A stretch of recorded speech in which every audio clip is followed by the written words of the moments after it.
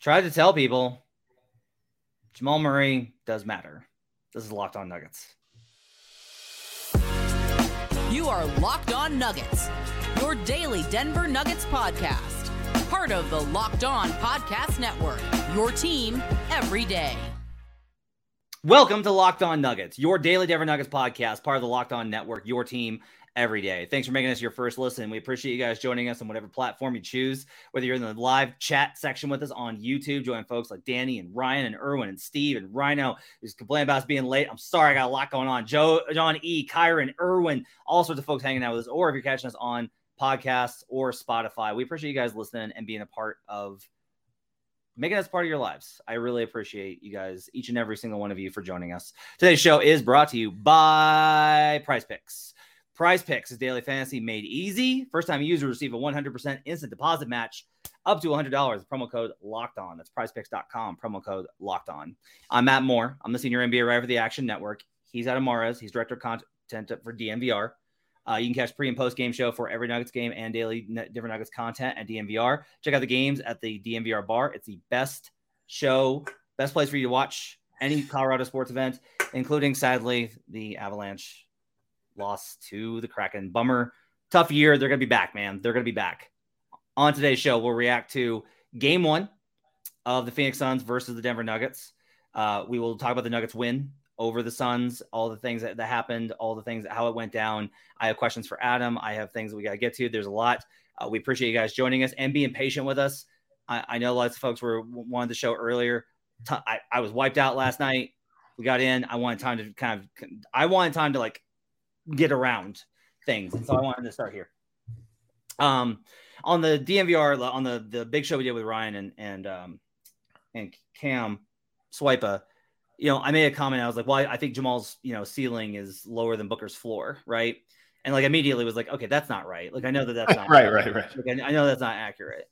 But like I said you talk enough, you're going to say dumb things. And that's definitely true.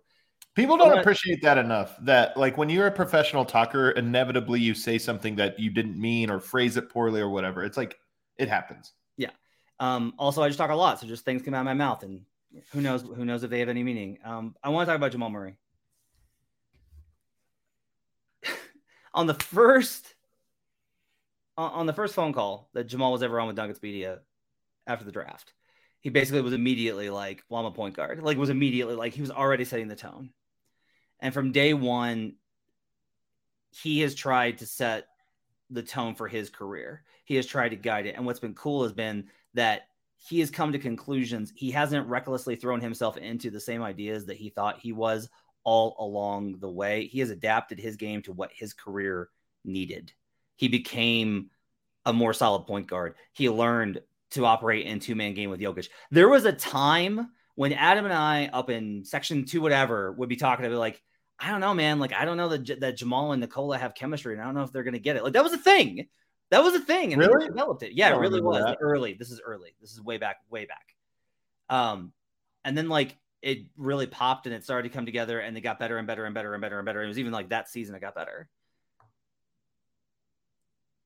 Jamal, like the conversation is about the injury and the conversation is about the bubble and the conversation about this. I have an appreciation more than ever after this game for Jamal Murray's career as a basketball player. And it's not just the scoring and the insane, like the post up turnaround fadeaway that he hit was absolute sickness in that second half.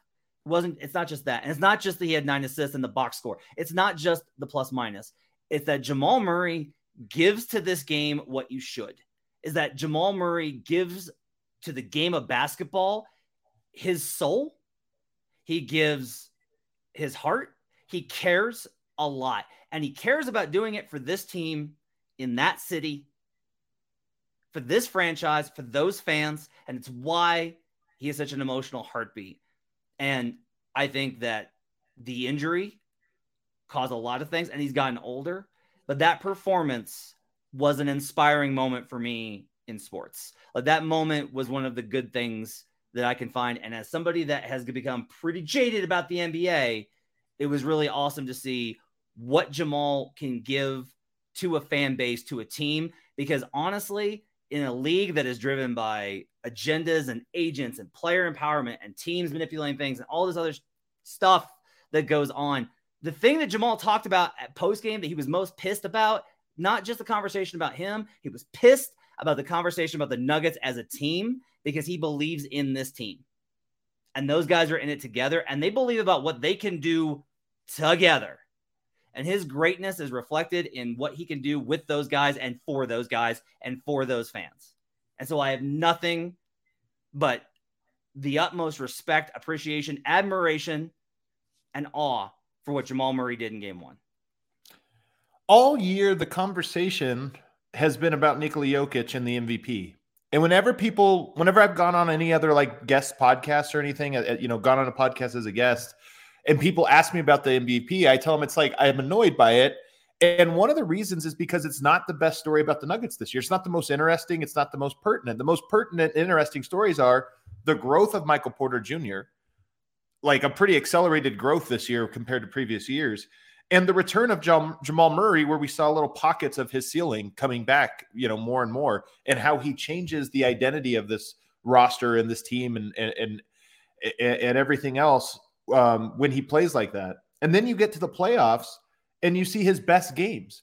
I think game one was a top 5 game of his career, and he has some really, really good ones. But the way he absolutely dominated and controlled, he didn't just dominate with the shot making. He did obviously have incredible shot making, but he and Jokic together set the table on rewatch. I've now rewatched this game, of course, all the way through. They set the table together every single play, but a lot of it is Jamal Murray being able to know exactly what he needs to do to set it up and then exactly what he needs to do to knock it down. And it just, when he turned to the camera, Murray, it's funny because Jokic's my favorite player of all time, my favorite Nugget of all time.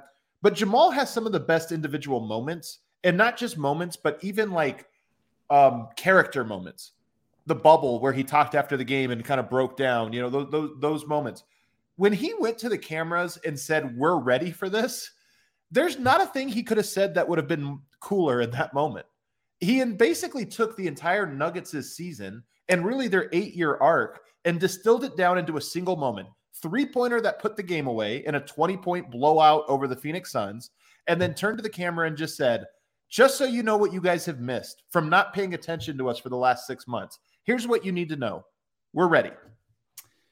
Murray was spicy is this term that's used. It's not accurate. Okay. So like I have a hot sauce subscription. There's like, oh yeah, that's got some kick to it. And then there's like, oh God, I need milk now. That was the level of heat that Jamal had in the press. Like he was seething because, and like, if you're like, why? Like, what did you guys do? Fair question. It's because there's a direct correlation between how Jamal played and how pissed off he is post game. I guarantee you, he is never as like mad at the media collectively, like, and we're blamed for like, well, everybody but Ryan Blackburn. Like that's it, really. But like the question post game, I think from TNT was what started it, and that got him in the mood. And then he came up and he was like, he was in that zone, and like that's who he is. And honestly, like for me, I'm like, athletes are public figures, like they have public personas. Like to me, that's like a good thing. The only reason I bring this up is like it's a reflection again of the intensity and the fire, because I think you need that. You need that next to Nikola and Aaron because of how steady and how balanced. And like those guys are fierce competitors too. But like you need that. Like Denver needed that moment that you talked about. Like they need those moments. Like those moments matter in a team's story. And if they're going to go further, they're going to need that one and more. Right. And that's what's so cool about Murray. And look, I don't love that he is, a sub all-star performer in the regular season. If he continues this string of play, I think the standard for what it will take for him to be an all-star will lower a lot, rightfully so. But nonetheless, I don't always love that. But what I will say is the way he steps up into the playoffs, teams in the playoffs always look at what does a team do best. And in this case, it's almost always Jokic. And they think, how do we make it hard on you? Well, the great thing about Jokic is he can always obviously mold his game, read the court and say, oh, they're going to do this. Then the answer is this. But you have to have a counterpunch to your punch. And games like that, Jamal Murray able to find Chris Paul, Landry Shamet, Damian Lee, wherever they are on the court, and then torture them that is the counterpunch. That's like, well, we can't let Yoke roll. We can't do this. We got to overload, and we got to trust that whoever's out there on an island with Murray can hold their own. Those three guys could not hold their own. Okogie and Torrey Craig couldn't hold their own either, but they could at least disrupt. But when he got those guys, and he was so crafty in how he got those guys guarding him, they had no chance. And it wasn't just that they had no chance, Matt. The shots weren't hitting the rim. No. The moves weren't complex. The moves were, oh, I've got him. Jab step, side step. I mean, it was just like, I know exactly what I'm going to do. I'm just going to toy with you and make it clear that this is easy for me. And it was a masterful performance from him. On the other side, I want to take a break. On the other side, we'll get to some of the basketball stuff of this, including there's actually a player that Jamal reminded me a lot of in game one. We'll talk about that. Yeah, I asked questions for Adam about Nikola, the good and the bad. And we'll get into some more of the matchup advantages that led to Denver's blowout game one victory over the Phoenix Suns. We'll do that on the other side. But first, I need to tell you about Prize Picks. Prize Picks is daily fantasy made easy, and now they've got a $1 million daily super flex promotion going on for the NBA playoffs through the finals. Every day of the NBA playoffs through the finals, one Prize Picks user will win a chance of becoming a millionaire. One entry placed after 8 a.m. Eastern will be randomly selected each day. Whoever placed that entry will be given a 6-pick flex with the following payouts. 6 picks correct equals $1 million. 5 correct equals $80,000. 4 correct equals $16,000. Full details can be found at prizepicks.com/million. You must opt in at this link to be eligible for the $1 million entry. And once you opt in, all you have to do is play the game like normal, and you could be the lucky winner. Prize Picks is so easy to play. You just pick 2 to 5 players. And if they will score more or less than their projection, you can win up to 25 times your money. They've got all your sports covered. Entries can be made in 60 seconds or less. It's just that easy. And they offer safe and fast withdrawals. They're currently operational in over 30 states and Canada. Download the Prize Picks app or go to prizepicks.com to sign up and play daily fantasy sports and get in on the $1 million daily Superflex promotion. You can start with using promo code LOCKEDON and get a 100% instant deposit match. That's promo code LOCKEDON at sign up for an instant deposit match up to $100. Prize Picks is daily fantasy made easy. We'll be right back on Locked On Nuggets.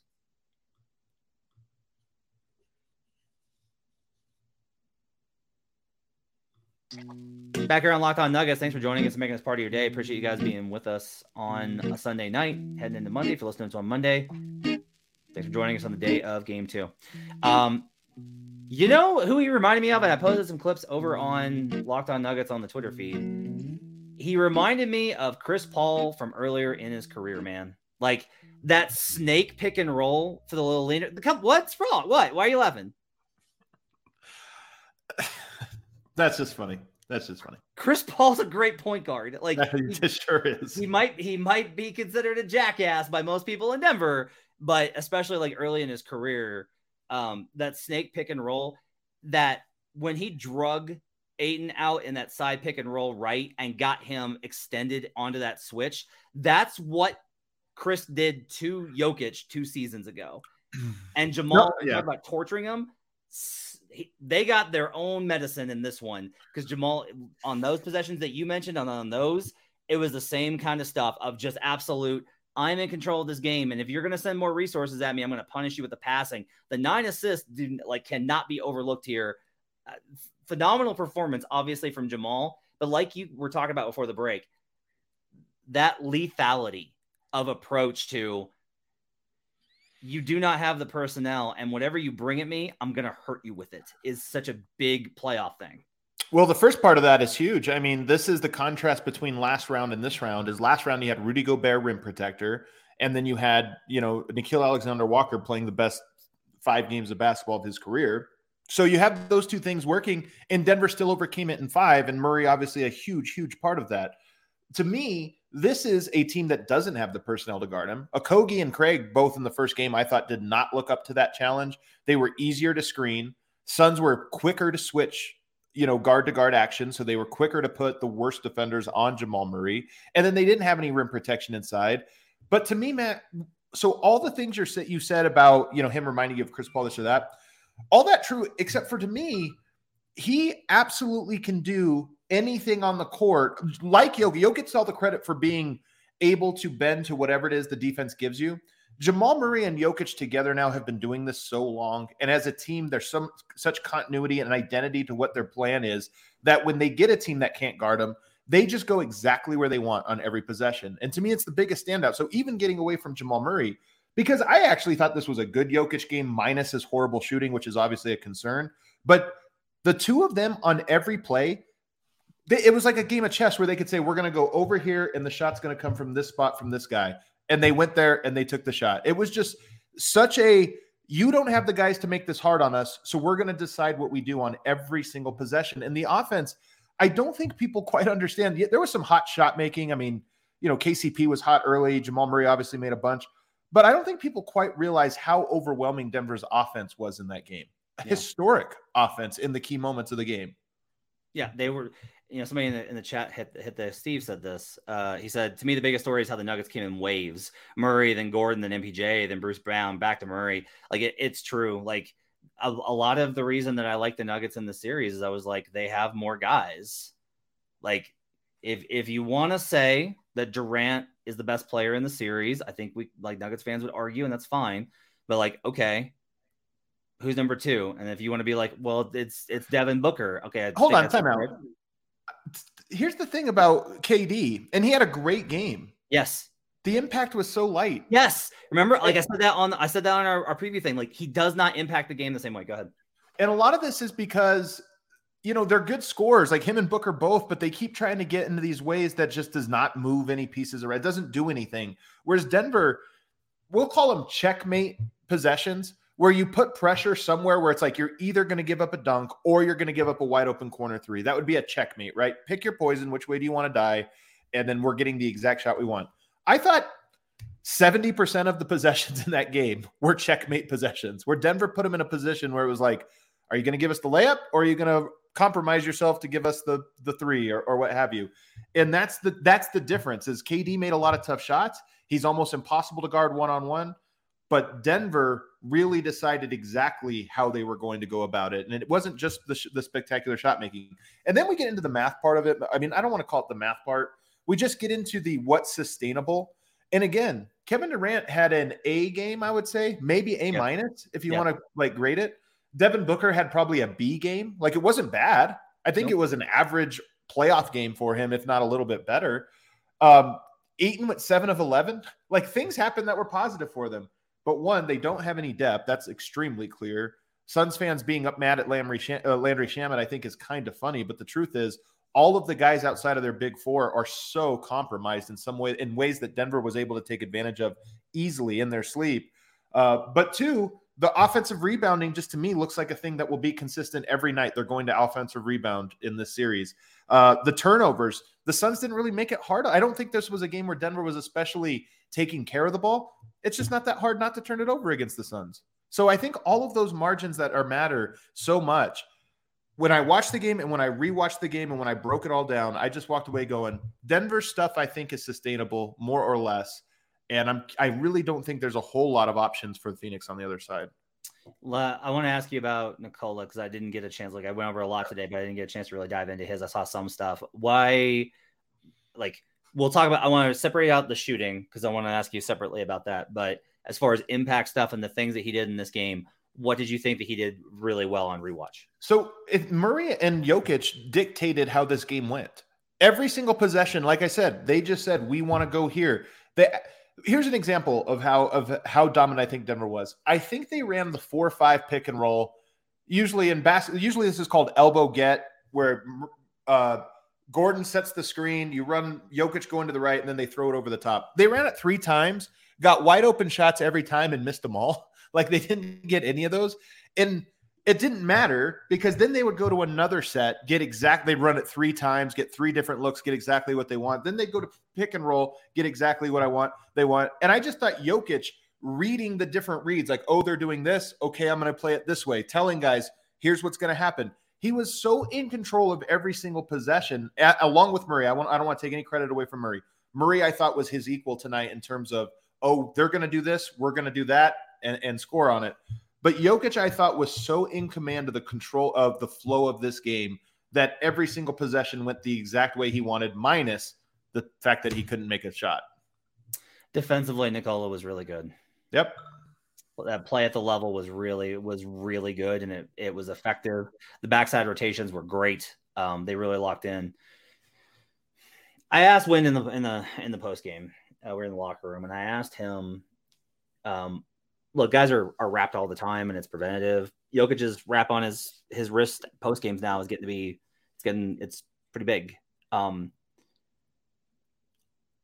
I will tell you that on a 10-point scale, I'm up to like a level 4 on Nikola with the wrist, because I am like, he can impact the game in all sorts of ways, right? But like, if he is missing as much stuff at the rim as he has been, and this is like, we had the Wolves game and then this one, like, I have a little bit of concern. It just takes away, again, margin of error here. You don't seem like you're concerned about it. Tell me what you think about the shooting from Nikola. I mean, well, first of all, you have to be a little concerned about it because it's such an outlier, in his career. I think he's only shot below 50% in 4 series. Last one, this one, and then only 2 prior against Phoenix 2 years ago, and then his first ever one against the Spurs. That's the only time he's ever shot below 50% from the field. Now, so yeah, I do think you have to be a little concerned about it. Although I will say that he wasn't shooting below 50% until game 5. So to me, it's a 2-game sample size of him shooting so poorly. If it happens in the 3rd game, I'll be concerned, especially the type of misses that he had. I want to wait until then. And one of the things I'm curious about, he clearly is in pain. How much does the bandage help the pain? And how much does it limit his movement? Because it might be a thing where he's going, it's not helping the pain a lot and it's making me miss shots. I'm just going to have to play through the pain. I would not be surprised if we arrive at that spot and then he's back to making shots or what have you. Or it might be a thing where he just has to adjust to it and they'll adjust and get going. So I'm not too concerned about it, even though it's clear that we've never seen him have 2 games where he misses the type of shots. It's not just that he shot poorly. It's that the type of shots he got were the best types of shots in his arsenal. I thought Bruce Brown had a rough first half and then was absolutely phenomenal in the second half. I thought he was absolutely terrific. Obviously, like, the huge kind of like dynamic plays were big. They can't put – the thing is, here's the other part of this, Matt. When they have their 4 stars and then one, Craig, Okogie, whoever else it is, they're a pretty good team and they're hard to guard. Whenever they take any of those 4 guys off and play with just 2 or 3 of them, they're putting multiple guys on the court that Denver is ignoring in some capacity. And when you were talking about Jokic's defense being great, I think it's easier for him to be great with the aggressive scheme that they were playing out on the perimeter with him. And not just with him, with others as well. When you know that you have a guy in help side who's basically ignoring his man and just helping. And that was what Denver was getting away with. And that's where I think Phoenix is going to try to make some adjustments. But Landry Shamet got absolutely cooked. Whenever he was on the court, Jamal Murray found him every time. I think his defensive rating was minus 300 or whatever it was, because he was giving up so many points every single time down the court. Damian Lee went in. When you mentioned Bruce Brown, they tried to put Damian Lee. They were down 10 points. They needed 3-pointers. They needed to come back. Bruce Brown went right at him. He took him from the perimeter to a layup in isolation. That's the most you can dominate a player one-on-one. And he did it 2 times in a row. And then who's the other guy they tried to Jock Landale. I mean, to tell you what would be the equivalent of Denver going to Damian Lee, Jock Landale in game 1? Is that Reggie Jackson and Vlatko Cancar? I would say it's Vlatko. No, I'm sorry. I would say it's Zeke and Reggie. Yeah, it's Zeke and Reggie. So Zeke and Reggie, like if Denver went to those in game 1, you'd probably be like, my gosh, we're trying already reaching for things. The fact that that's where Phoenix is going to me just tells you that they don't have guys they trust, and that the guys that they're trying to fill the gaps around aren't the guys that make sense to fill the gaps around them. They're lacking the tools. They weren't put on that roster to support KD. They were put on the roster to support the other version of the Suns, and they haven't completed their roster yet. So I think Denver just knows exactly how to take advantage of their shortcomings. And then on the defensive end, it makes their defense so much better when they're able to overload the way they did. And then lastly, man, I know I'm talking a lot here, but lastly, another thing that was interesting about the defense, and I'll have a video up of this. I'm going to try to work on it early in the morning with Ryan Green. But anytime a player, whether it was Jokic or whether it was Michael Porter Jr. and occasionally Jeff Green, whenever they got stuck in an ISO situation on KD or Devin Booker behind the 3-point line, they would send a double team. They would wait, they would time it, then they would send the hard double team and dare them to swing the ball around the perimeter, knowing that there are guys on the court that they don't want to swing the ball to. And it worked very, very well. We'll see how Phoenix counters, But at the end of the day, you either have guys you trust or guys you don't. And I just think they have a lot of guys they don't trust. We'll talk about some of the guys that the Suns fans think are going to be the answers on the other side. We'll also talk about some of the adjustments we expect. I have some thoughts on how important Game 2 is from a Denver perspective beyond the obvious. We'll do that on the other side when we return on Locked On Nuggets. Back here on Locked On Nuggets. Thanks for joining us, making us part of your day. Appreciate you guys being with us. Adam, why do they think campaign is the answer? Like, who thinks that?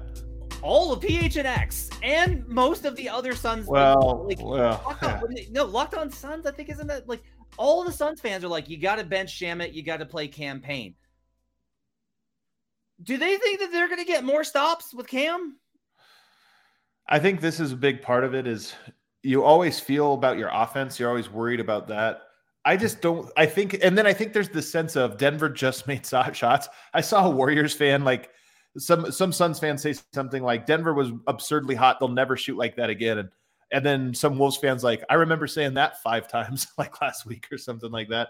The thing is, when you go back and watch Murray's great shot making, some of it was legitimately great shot making, a tiny amount of it. A lot of it was, I know what I'm trying to do.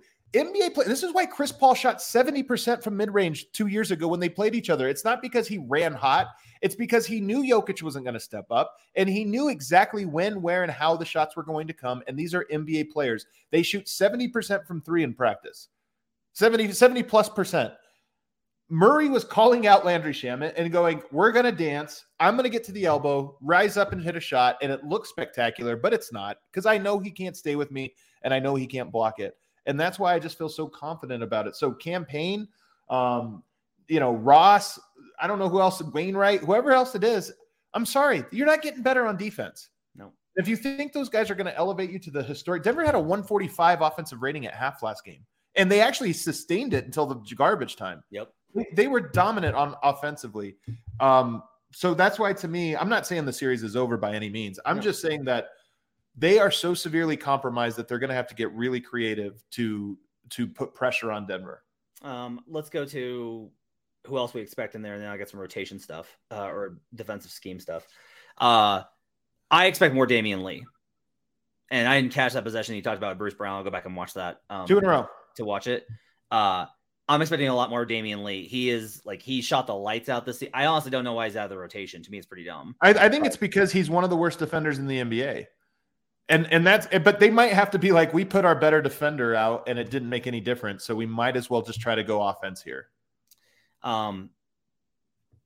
I mean, look, there has to be like a recognition of that you can't look at the stat sheet and not be like, man, we got to take more threes, right? Like the problem for them is their instincts are so hardwired for how they play, right? Like Booker had this honestly in the second half, like early fourth before he got pulled, he started attacking the rim more.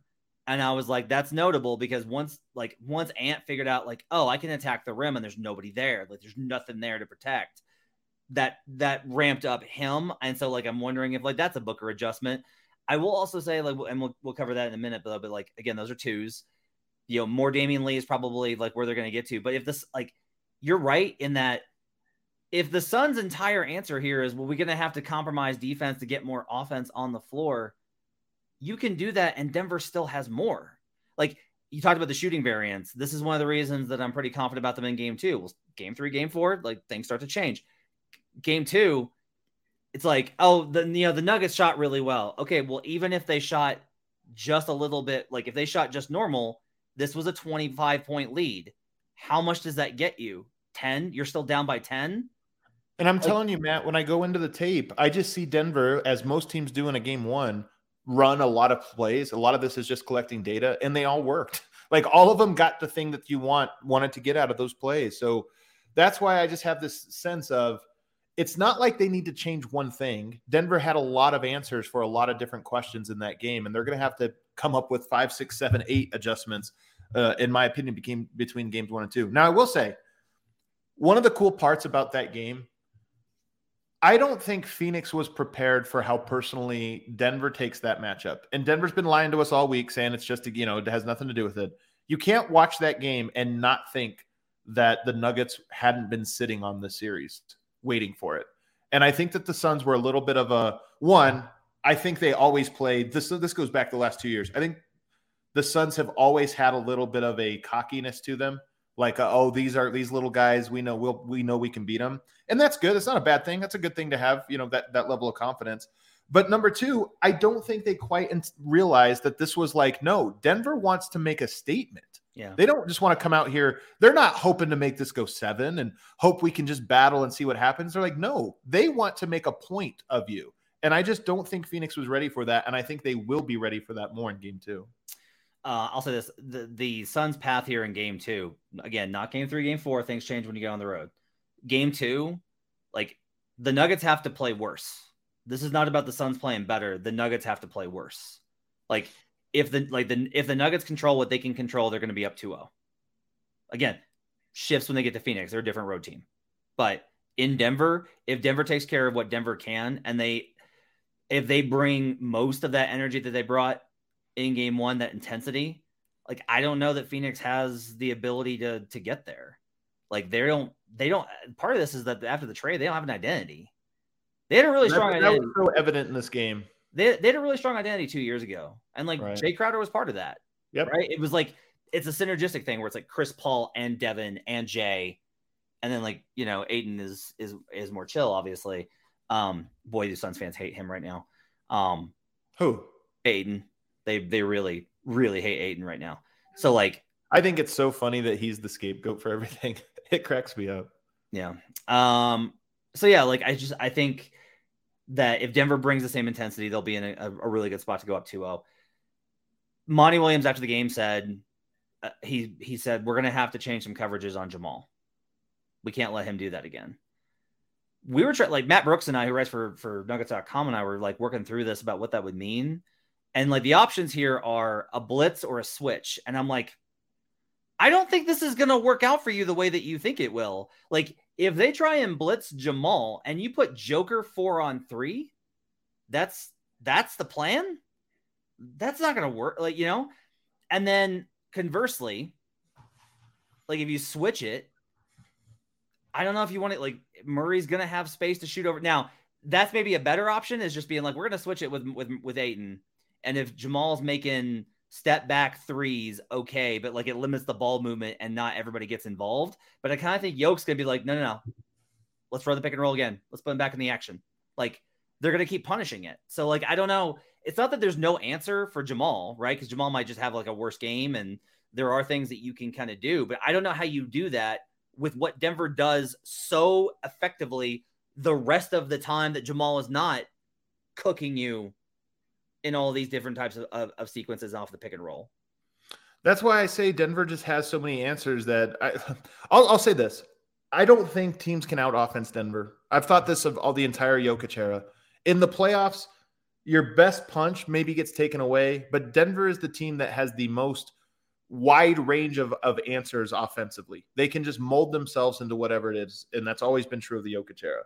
I think you have to beat them defensively, and that's why I look at them and I go, these teams can't guard, or the Suns can't guard Denver. They just can't. I would be so shocked if they came up with a scheme that was going to be the answer to that. I'm with you.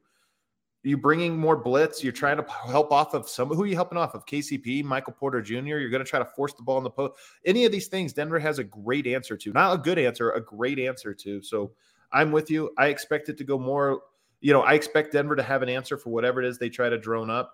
And I think Denver opens up even new avenues to success in Game 2.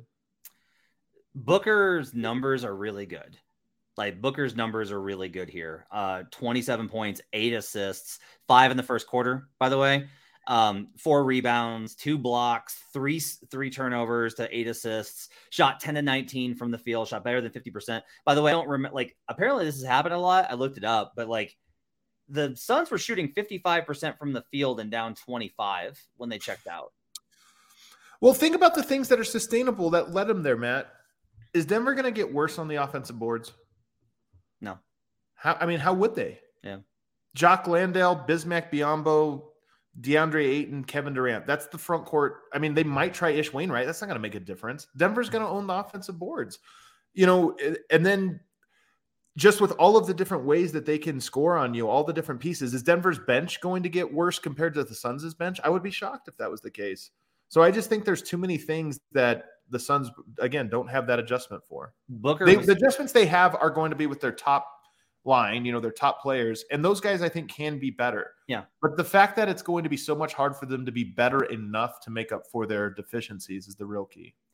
Booker's was really frustrated with the blitz. It was funny because the first possession of the game, he forced MPJ into a switch and then took him to the rim and got a goaltend. Very first play, man. And then he walked. I'm telling you, Matt, the way he trotted back was this look of oh, this is going to be easy. Yeah. And I felt the same way. I was like, oh, crap. Yeah, me too. Number one. Yeah. And then that was he was so frustrated with the blitzes. That ball pressure on him was really frustrating for him. And he made plays, but it's just and you want to know what a lot of this is, honestly? Do you remember how the Jazz never wanted to pass to Rudy when he had guys sealed? How consistently you would see Rudy on a switch and he'd have a guy completely under the rim and Rudy's got his hand up. But the Jazz don't want to pass to Rudy Gobert.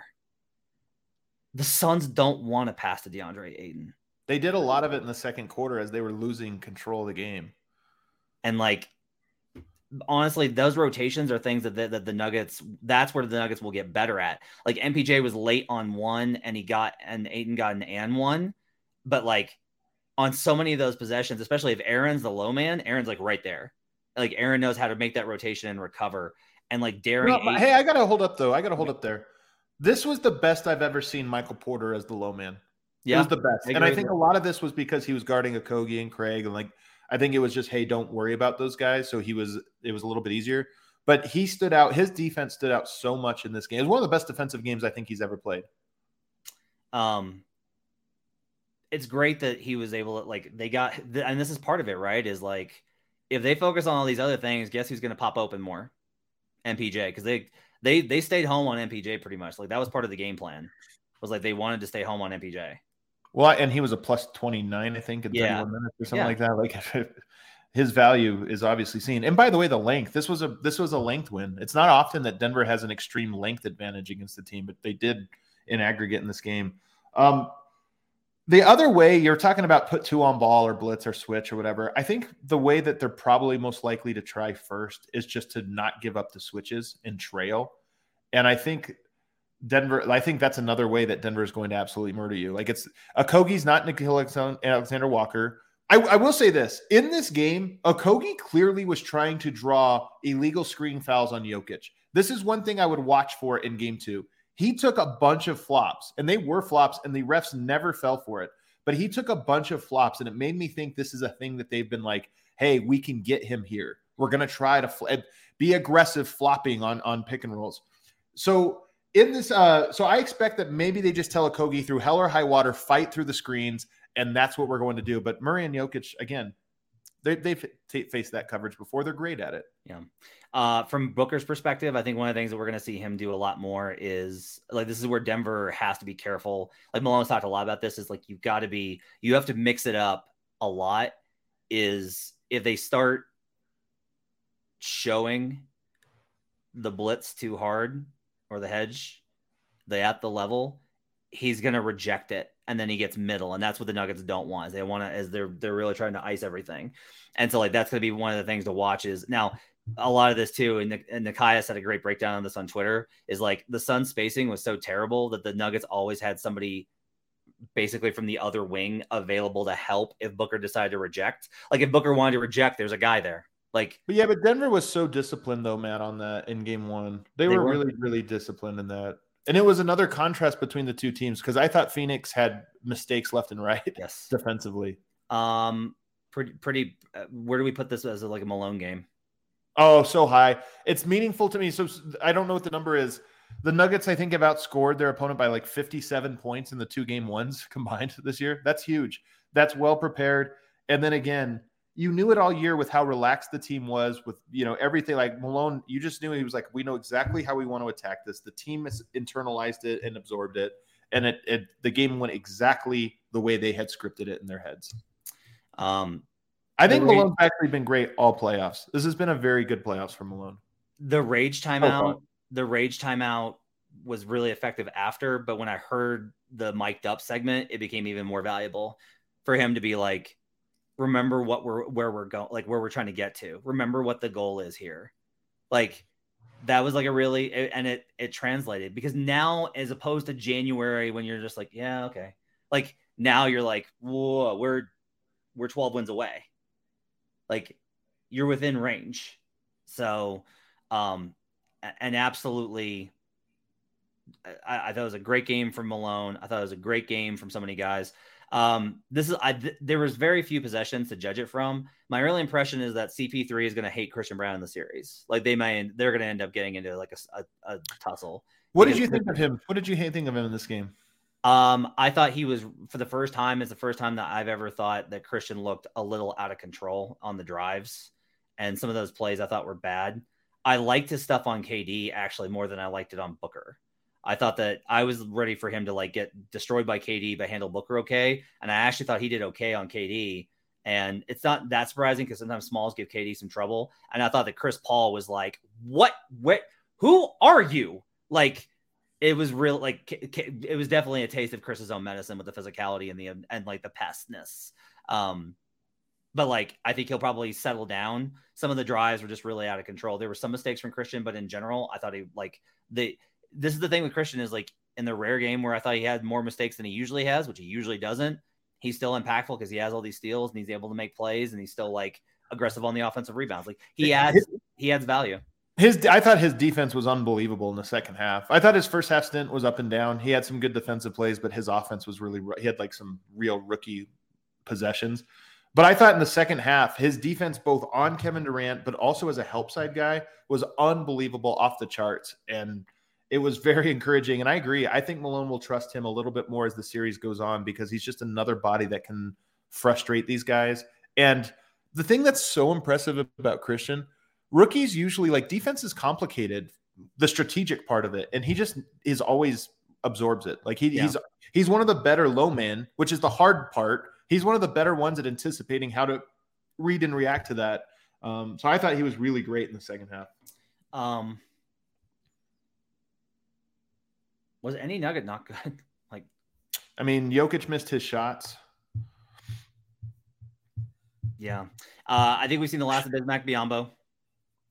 I think he's out. I think Jock Landale, like, I would not be surprised if it's like Jock Landale like has some good minutes in game 2 before, like, Jokic is going to have to figure him out the way that he has to figure out anybody new, right? And so, like, he's just not on the scouting report, I don't think.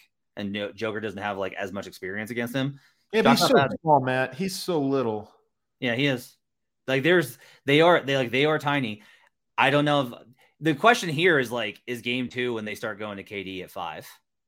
Like, are they that panicked to go to him in that one? Because here's the problem though, Matt. Build me a 5-man lineup that's going to be effective at, because usually when you go a 5, you have 5 people that can hurt you on offense. Chris, Damian Lee, Book, Torrey, KD.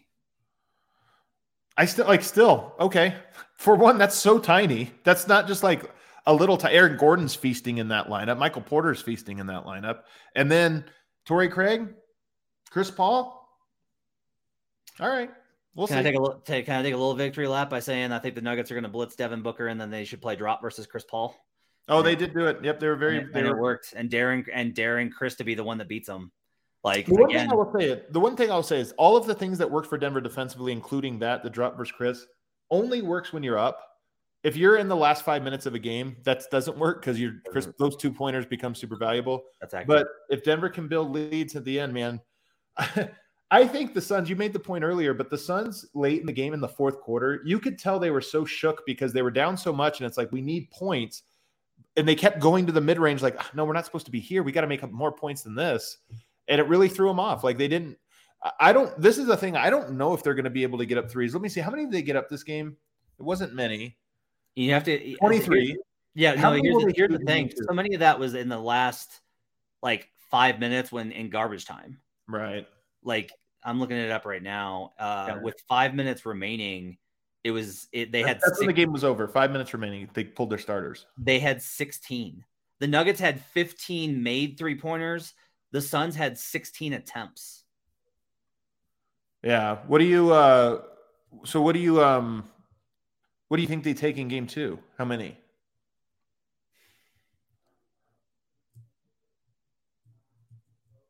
$25, $28. I mean, that's a meaningful bump. Like 28. I'll say 28. Like I think they'll take more. Part of this though, like this is a big deal. Honestly, this is a big deal with Kevin Durant teams. As much as like I love KD and have loved him since I saw him in college, he doesn't change. He's just always the same guy. Like KD doesn't pick on your weakness. That's not how he approaches it, because he's like, I play to my strengths, and his strength is like his feel for the game. And so like maybe Monty comes in and is like, guys, we're gonna have to bomb threes. But if you do that, it's gonna rattle the team, because they'll be like, this is not our identity. Let's just be who we are. Well, you have to come up with a plan for where they're coming from, right? It's just hey, we need to look for more. So I think they're going to try to set screens a little bit higher. I'll say this. I thought Kevin Durant was very bad in the pick and roll in this game. I don't think he read the court well. Jokic got a lot of his kicked balls and tipped balls and even steals when he was the one doing the pick and roll, and that shouldn't be the case. He should actually be their best pick and roll just because of the height.